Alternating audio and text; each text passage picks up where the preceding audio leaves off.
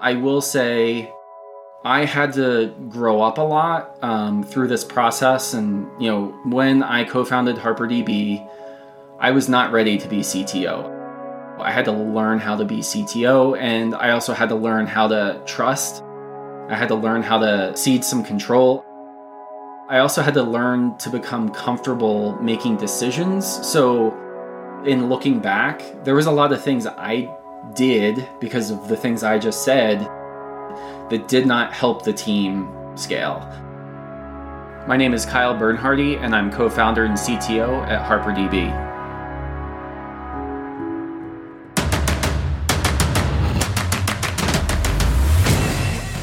This is Code Story, the podcast bringing you interviews with tech visionaries who share in the critical moments of what it takes to change an industry and build and lead a team that has your back.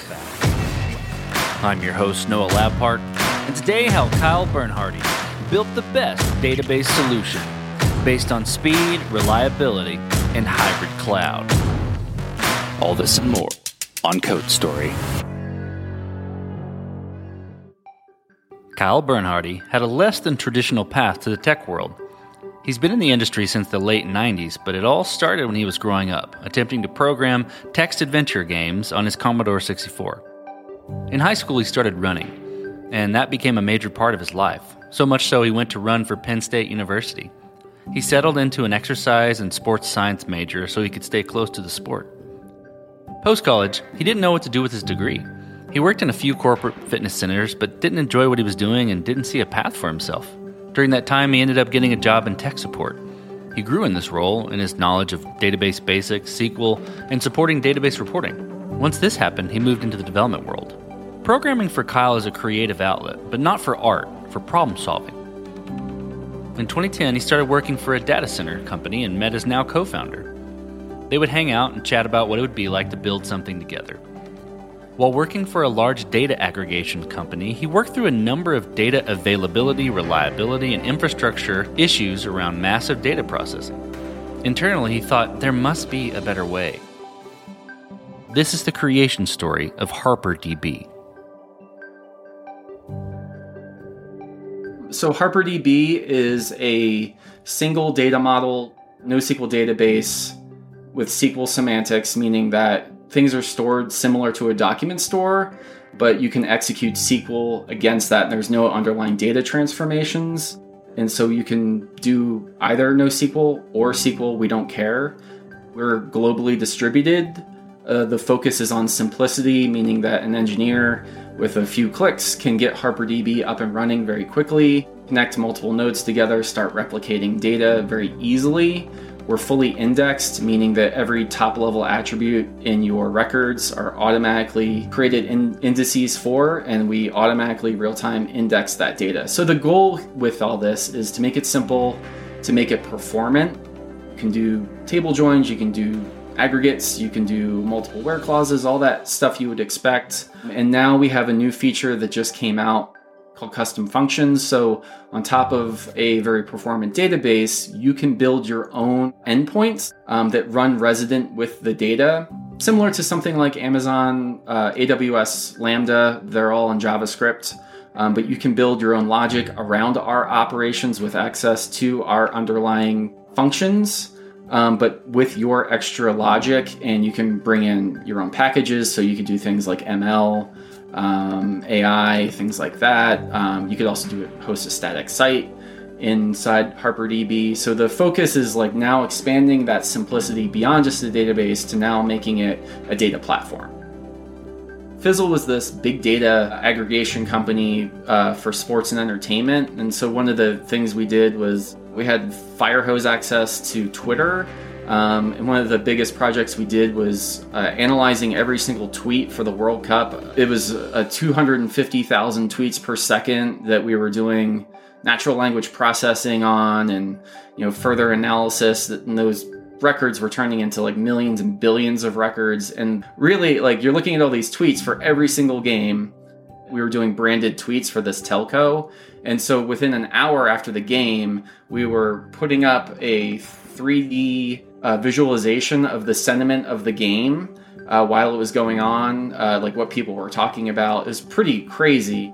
Like our database infrastructure was at the beginning was not built to handle that. And we were on a relational database, and that relational database could not handle large-scale individual transactions. It just kept crashing. And so we started, during that month, we built in more resiliency. So we added DynamoDB as this umbrella to catch all these transactions, and then we would bulk push them to the relational database, which relational databases are very good at handling. But in order to get that over timely, we had to build this custom ETL tool to do this pipeline from one database to another, because Amazon didn't have anything at the time that could help us out. So our database infrastructure got super complicated, and that was really the genesis for HarperDB, because we were spending at least $10,000 a month, I think $10,000 to $20,000 a month just on our database infrastructure, and a lot of our manpower was going to that. Sort of like late night TV commercials where you're like, there's got to be a better way. So we had come up with, an idea of, we loved NoSQL databases because they're super flexible. We also liked in relational databases, the ability to run like the SQL semantics and that analytics. And so we really wanted that like peanut butter and chocolate merged together. And we initially came up with an idea that was like multiple products tied together. We also realized we're not database people. We're power users of databases, but someone else will address this that knows better than us. And, about a year went by, and we always talked about this idea, and we refined the idea about having a single model for being able to do NoSQL and SQL operations against the unified model. We left Fizzle, and we had about maybe 3 months of runway, and we just decided to go for it.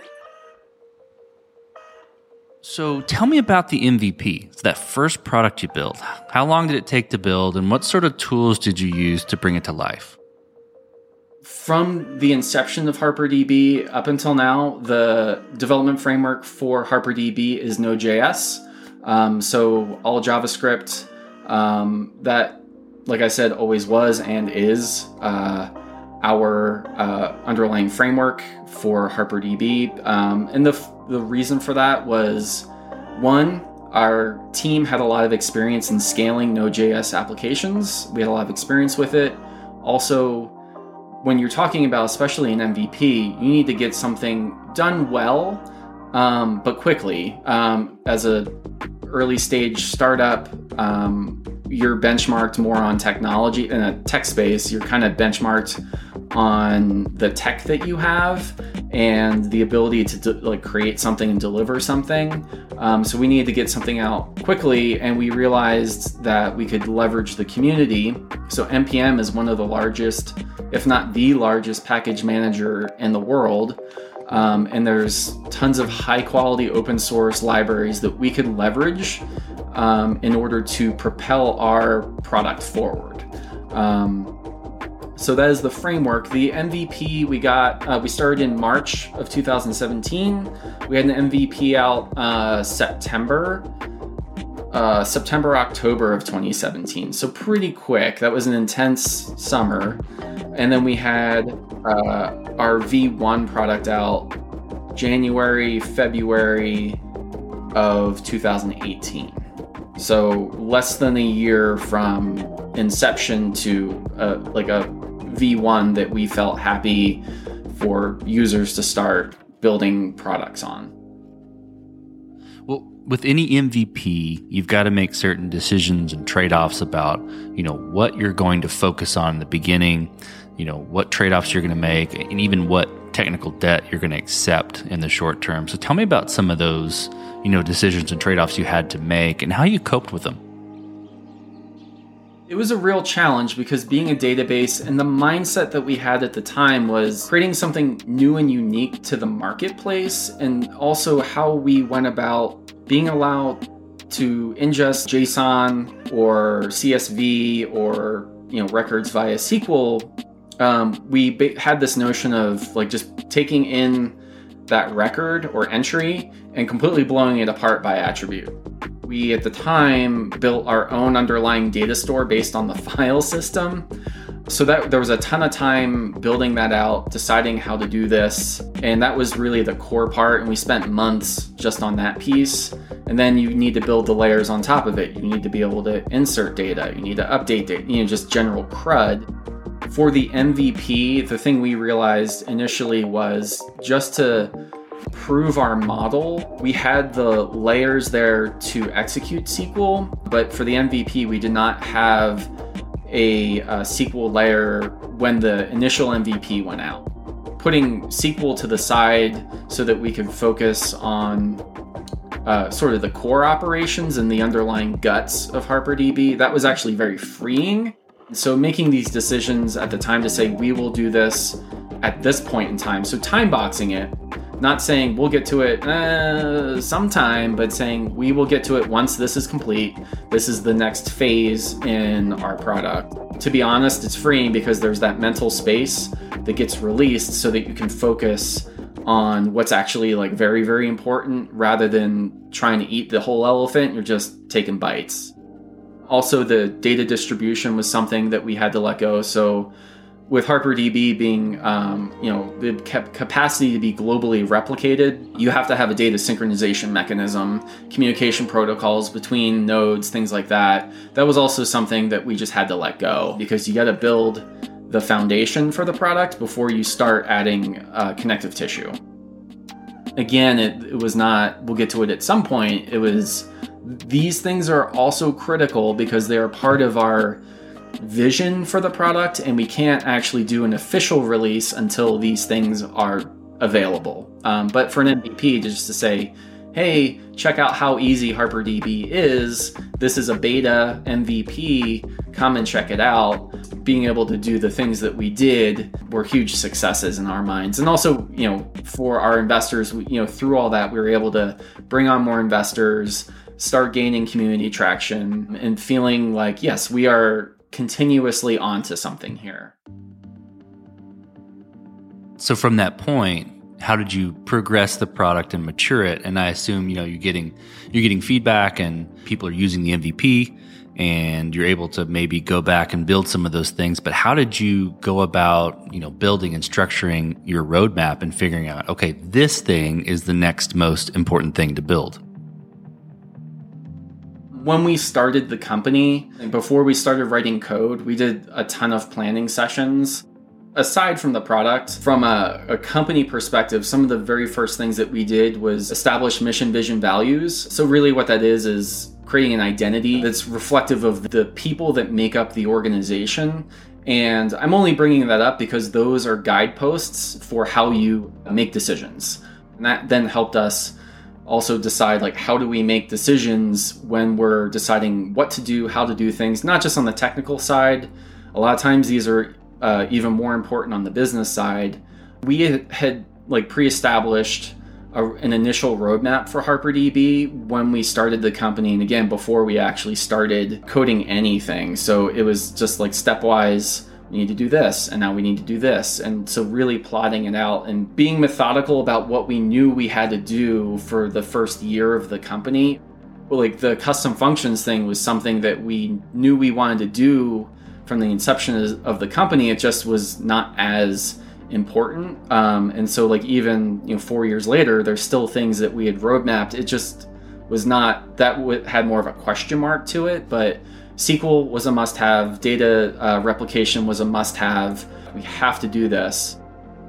But also, like you said, is being flexible and agile. So hearing what investors, their investors, especially in the tech space, have a lot of experience, have invested in similar companies. And so listening to their feedback, trying to put ego aside and realizing that we don't know best and other perspectives should be synthesized.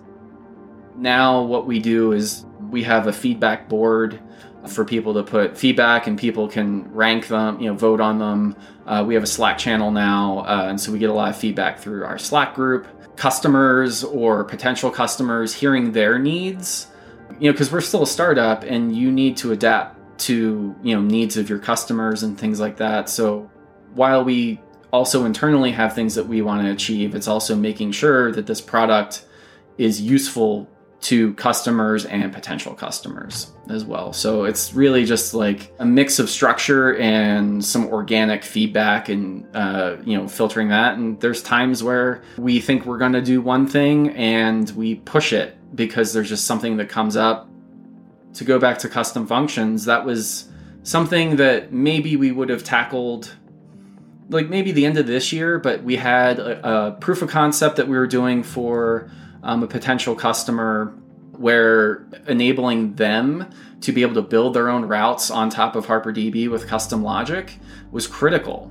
And then also realizing that there's a lot of stickiness around this idea in the marketplace. And so we jump-started that through, earlier this year and completing it this summer. And it's just like that was something that we realized, like, we got to do this. We have to do it for this customer and other customers. And now when we socialize it, whether it's like through our Slack group or in sales calls, like it's the thing that people get the most excited about. Like they're excited about HarperDB, but when they realize, oh, I can build something on this, like that's custom to me and my organization, like the lights really turn on. And so that's just a great example of being flexible, but also staying within your vision.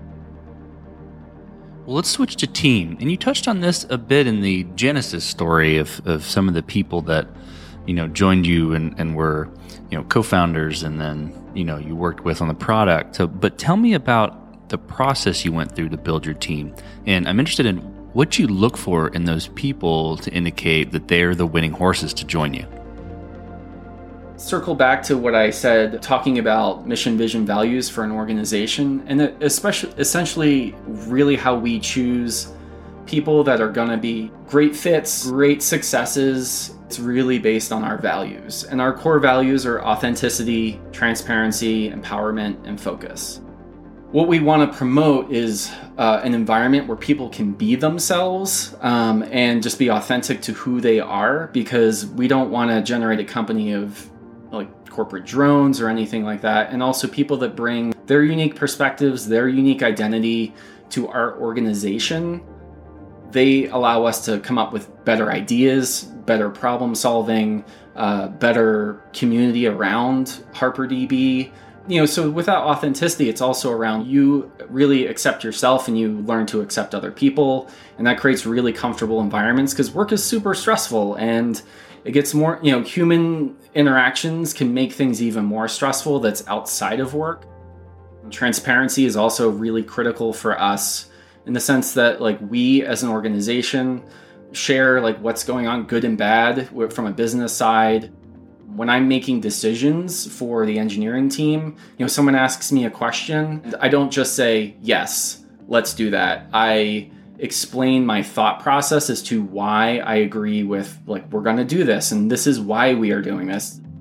And then so if I'm transparent with people, I'm also expressing vulnerability with them, and that also helps people typically feel more relaxed and reflect that back as well. And that also like leads into then empowerment, right? Because I'm expressing my thought process in this example, and my team feels empowered to challenge me or ask me more questions. I want that from them. I'm not just saying, it's not dictatorial where it's just do what I say and this is the way it is. Do not question me. I don't know everything, and the more time goes on, I feel like I know less and less about more and more. So, having an empowered team that can, have this like cross conversation, it creates a really dynamic environment. And with that authenticity and transparency, it also creates like an environment that is not combative. It's collaborative. And our final aspect is focus, and that's about like not trying to do 5 things at once. It's about like focusing and doing something well and then moving on to the next thing. For the people where those values don't mesh for them, and again, I'm not saying anyone's right or anyone's wrong. It's just what works for our organization. Typically, the people where this does not resonate with them, they won't continue in an interview process. It's not that we eliminate them. It's just that they'll be like, oh, this organization's not for me. My favorite thing for engineers is, and it's really based off of my background, was I was given a chance. I had no computer science background besides a Commodore 64. I had an engineering background with like a lot of math and science, but not like fingers to keyboard and knowing algorithms and things like that. But I was given a chance, and I really love people that make career switches through their lives, like whether that's regardless of stage in life, like age or whatever. Those are some of my favorite people because, again, they're bringing a different perspective from their previous work to now, and also they chose to like upend a career, make a very conscientious decision, be like, I am gonna go from wherever I was into the technology space because I love it. And there's various reasons for people getting into it, but there's like a legitimate passion. It's not just like, I was in high school and I thought I could make money and like this is good enough, and and that's not wrong. But like people that really enjoy technology and really enjoy solving problems. And it's also, for me, it's like giving someone a chance is like the best way I can give back to the industry. Is like helping people break in because someone helped me a long time ago, and many people invested in me a long time ago. So, I learned early on that was really important. Well, this next question will be interesting given the nature of your product. Did you build this to scale efficiently from day one, or are you fighting this as you grow?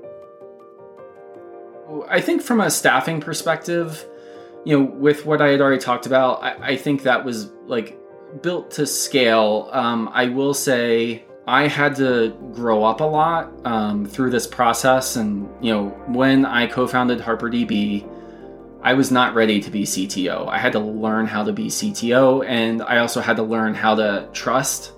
I had to learn how to cede some control. I also had to learn to become comfortable making decisions. So in looking back, there was a lot of things I did because of the things I just said that did not help the team or help the team scale. And, that's something I'm not saying I'm the yogi on top of the mountain. I'm still working on all of those things. But I feel like I am better, and I love my team and I trust my team, and I am happy to see them taking the reins on things. Where I am now, I feel like I am much better now to scale from a personnel perspective. But when we started the company, not really, because I had a lot of insecurities and I had to learn. And I was used to being an individual contributor, and I had to learn that how I scale my capability is by helping the team. It's not just based on my work, it's on my ability to unblock other people. From a product perspective, I talked about our underlying data storage algorithm. That was based on the file system. After about 2 years, it just had significant scale on data issues. And again, like that went back to being like, oh, we're building something unique, so it needs to be unique from the bottom to the top. But what we realized was like our initial data storage process, we ran out of what's called inodes. Like we just abused the file system, and it just could not scale for large scale data sets. And if you're using a database, it needs to scale to large scale data sets. And so 2 years ago, we had identified, hey, we need to address this. We need to change this. I had done a bake-off on a bunch of key value stores. And so on that note, that also goes back to feedback that we had gotten from investors. They said to us, your data storage is very unique.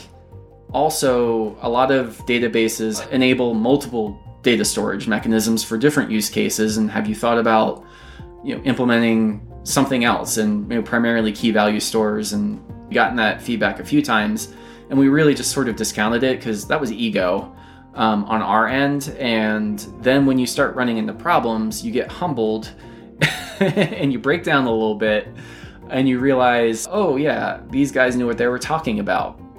we landed on an open source key value store called LMDB. It's Lightning Memory Map Database. It's an amazing key value store, and that has allowed us to scale. Like now, like, data size is not, it's really just limited to like the disk you have. That was one very specific technology area where we were not built to scale. Once we implemented that underlying data store and released that, from a business perspective, things really started opening up for us. Well, as you step out on the balcony and you look across all that you've built, what are you most proud of? I'm most proud of my team. I love the people in my team. We do, especially since, COVID has hit, we're all fully remote. And so every day at 10 o'clock, I have a stand-up with my team, with my engineering team. And it's like my favorite part of the day is I get to see everybody. And it used to be stand-up because when we were in an office, it's like 15 minutes, no more than 30. And it's just like, hey, it was almost like, let's just get this over with. There's definitely some things that we need to talk through here. There's a real point to doing a stand-up, but it was like, well, we're all a small team. We're all like kind of on top of each other anyway. Like, we're just sort of doing this from a process perspective. But since, we've all gone remote, it's like we socialize, and like I have learned like how much I really appreciate all of these people. And then when I get to interact with our sales team, just like how passionate and invested all of these people are, and just like their unique personalities, like just and again, going back to what I said is like our organization, like any company is made up of people, and so the organization will then reflect the people inside of it, and what you create is generated by all of them.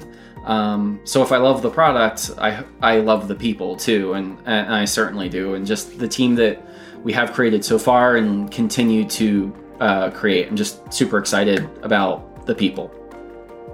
Well, let's flip the script a little bit. Tell me about a mistake you made and how you and your team responded to it. I'm not going to name this company because there's nothing wrong with them, but when we initially had evaluated key value stores, we had actually partnered with a company. It was a for-profit company, and we partnered with them to redo our underlying data store based on their product, and we didn't do enough due diligence, and it's not their fault. It's on us. We didn't do enough due diligence around like how their product would interact with our product, how it would all play out. And we just sort of, it was almost like we felt like it was a lifeline that was being thrown to us. So we dove in, and, it cost us some money, and it ended up just not working out. And we were, sort of planning on like just like being able to like roll this thing out in like late 2019, and we're all super excited about the potential for it. But once we were doing benchmarks, it just was like our existing data store in a lot of use cases was faster than their, and again, it wasn't their product, it was the implementation, and just our two products were not like just the way our product works and the way their product worked in our scenario, it just was not a good fit. And so we lost money on that. We also lost tech time on that. And that was like a real kind of gut punch. But we learned a lot from that. And we learned, when you learn what doesn't work, you also then get closer to what will work. And so for us, it's like, well, our underlying data store can't run as a separate server. It needs to run in line and embedded with our product. And that was like one of the key things, and it needs to be very flexible. And so as we're adding metadata, we need to be able to, on the fly, real time, add new indexes or sub-database or whatever you want to call it, and not have to restart something. And we need to be able to really efficiently create iterators based off of different types of range searches or equal searches, or all different kinds of scans, and have control over how the data is actually like put into the data store itself. So we learned a lot through that, and then that helped us move forward to what I had already, what I talked about with the Bake Off and LMDB. But it was really disheartening, and the two engineers that I had tasked with implementing this product, they were gutted because they spent 3 months working on this, and it was really exciting. And then it just turns out, and we, Steven, our CEO, and myself, we personally communicated to them as like, this was not your fault. Like, Steven and I own this because we made this decision. We sent you down this path and we tasked you with this.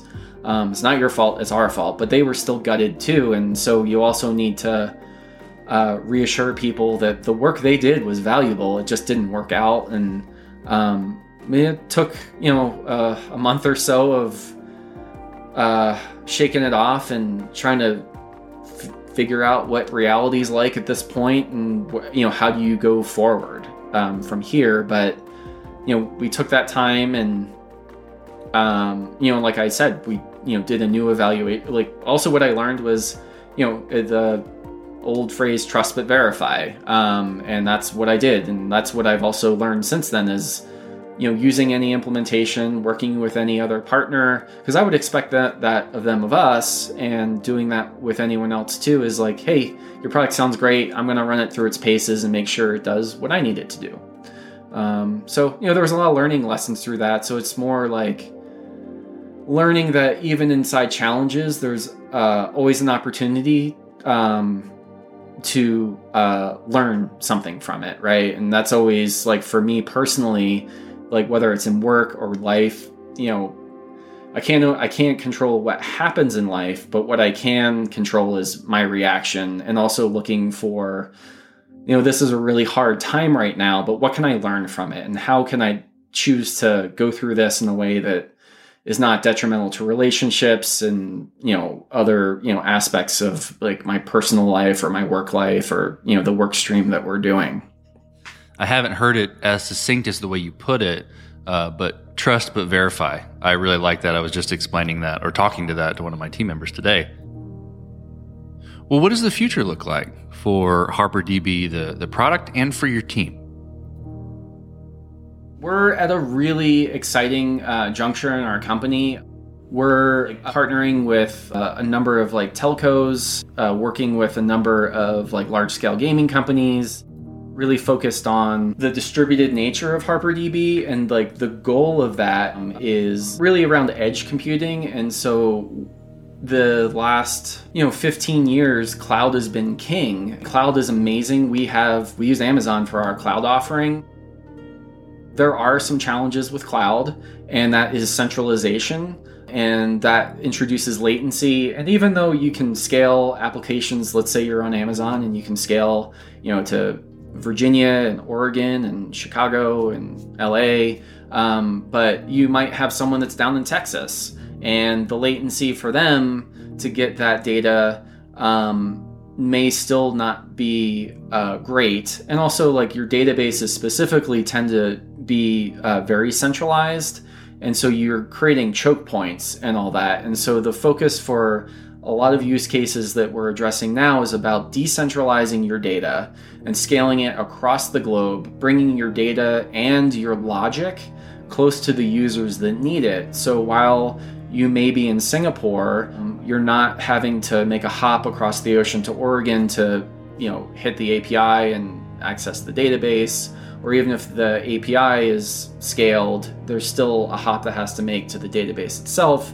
So bringing everything closer to your user base, and because we live in a world where you're on your phone and something takes 2 seconds, and you're like, oh, why is it taking so long? And it's because sometimes it's like going up to outer space to make a request.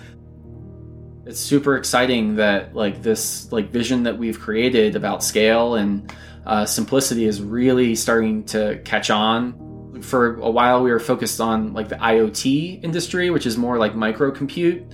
And so now this is still edge, but it's like edge data centers, and it's not necessarily microcompute. You can definitely use our product on a Raspberry Pi to synchronize to bigger servers, but having just what you would consider to be like a big server but closer to people is really like powering a lot of cool solutions and making the lives easier for customers and like the people that use those customers. One of the things I'm working on like currently right now is just researching, improving our data replication algorithm and cross node consistency. And so making that more battle hardened. It works great now, but just making it like looking towards the future and looking towards higher scale and just making this more resilient, more powerful. So I'm just super excited on that from a technology perspective. And also on the custom functions piece, just as people are using it, getting user feedback from that, hearing what their needs are, and starting to build out that framework and the underlying like SDKs and features that entail that product as well. And just like, and it's really, for me, it's about empowering our user base to do awesome stuff. Well, let's switch to you, Kyle. Who influences the way that you work? Your name is CEO, CTO, architect, really any person that you look up to, and why? Stephen Goldberg, our CEO, like he's not involved day to day, but like he and I are super close, and we have a lot of like very like deep talks, just sort of about like what are we working on, why are we doing the things. It's like ends up being more philosophical. Stephen was like a religious studies major, and so I think that's where a lot of that comes from for him. But like we just have a very good connection, and he helps guide me when I'm having a hard time, making a decision or just working with any like challenge in the organization. And also like we've known each other for a long time. We're like best friends. And so like there's also, on the personal side of our lives, we get to also like share like, great things that are happening in our lives, challenging things that are happening in our lives. And so, he's just a huge support for me. But, I would also say like on top of Steven, like who influences my work is, like my engineering team, because I'm always looking for feedback from them, and I learn new things from them all the time, and so they also impact me in like many small ways. Well, we talked about a mistake, but a little bit different spin. If you could go back to the beginning, what would you do differently, or where would you consider taking a different approach? I guess, if I could go back in time and like inject some knowledge from where I am currently, I would, around the whole data storage piece, I would, push myself to change that. But, where we were at the time, I don't know that I can make that change from a technology side. I think more than anything, what I would, say to myself just very personally is like, this is serious, but try not to take it too seriously. Like you can still do serious things with a light heart. And so I think I would give myself that advice is like, try not to, or try to enjoy this a little bit more, and don't be as, feeling so, afraid, I guess I would say, and being afraid of failure, because it's not the end. Failing is not the end. It's just, not to be a cliche, but it's just the start of something new. And it's an opportunity to try something different. So I think it would be less about the technology and more about like me personally, how I would approach starting the company. Well, last question, Kyle. So you're getting on a plane and you're sitting next to a young entrepreneur who's built the next big thing.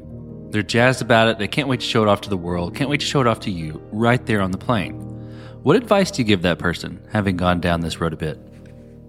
Well, one, I would just appreciate their excitement and the stage that they are at in their path, that they're like at the cusp of so much opportunity. The advice I would give is, I think the advice I was going to give me from 4 years ago was, this is a long race. It's not a sprint.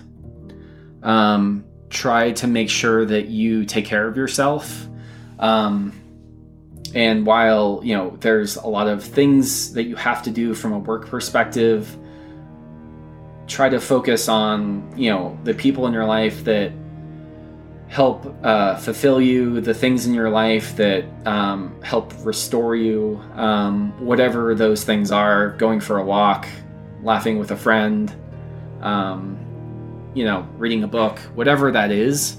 Make sure you spend time on those things, and make sure you meter out your energy as much as you can, while this is also a very can be an intense ride at times. It's like the lows, while they feel very low, are not permanent, and look for that. Like, when you're in the parts that are really fun, take a moment and feel it and acknowledge it and say, this is good too. Well, Kyle, thank you for being on the show today. Thank you for telling the creation story of HarperDB. Oh, my pleasure. Yeah, thank you again for having me on and just giving me the opportunity to tell the story about myself and most importantly the company and the people in our company. And this concludes another chapter of Code Story. Code Story is hosted and produced by Noah Labhart. Be sure to subscribe on Apple Podcasts, Spotify, or the podcasting app of your choice. Support the show on patreon.com/codestory for just $5 to $10 a month. And when you get a chance, leave us a review. Both things help us out tremendously. And thanks again for listening. Transform your home in one weekend with paint from Menards. Get a paint that combines durability and gorgeous color. Dutch Boy's DuraClean Interior Paint and Primer in One offers Stay Clean technology, making your home stay beautiful and clean longer. And with Dutch Boy's easy opening, smooth pouring container, transforming your home has never been easier. Save big money on Dutch Boy paints and head into Menards to get your paint project started today. Save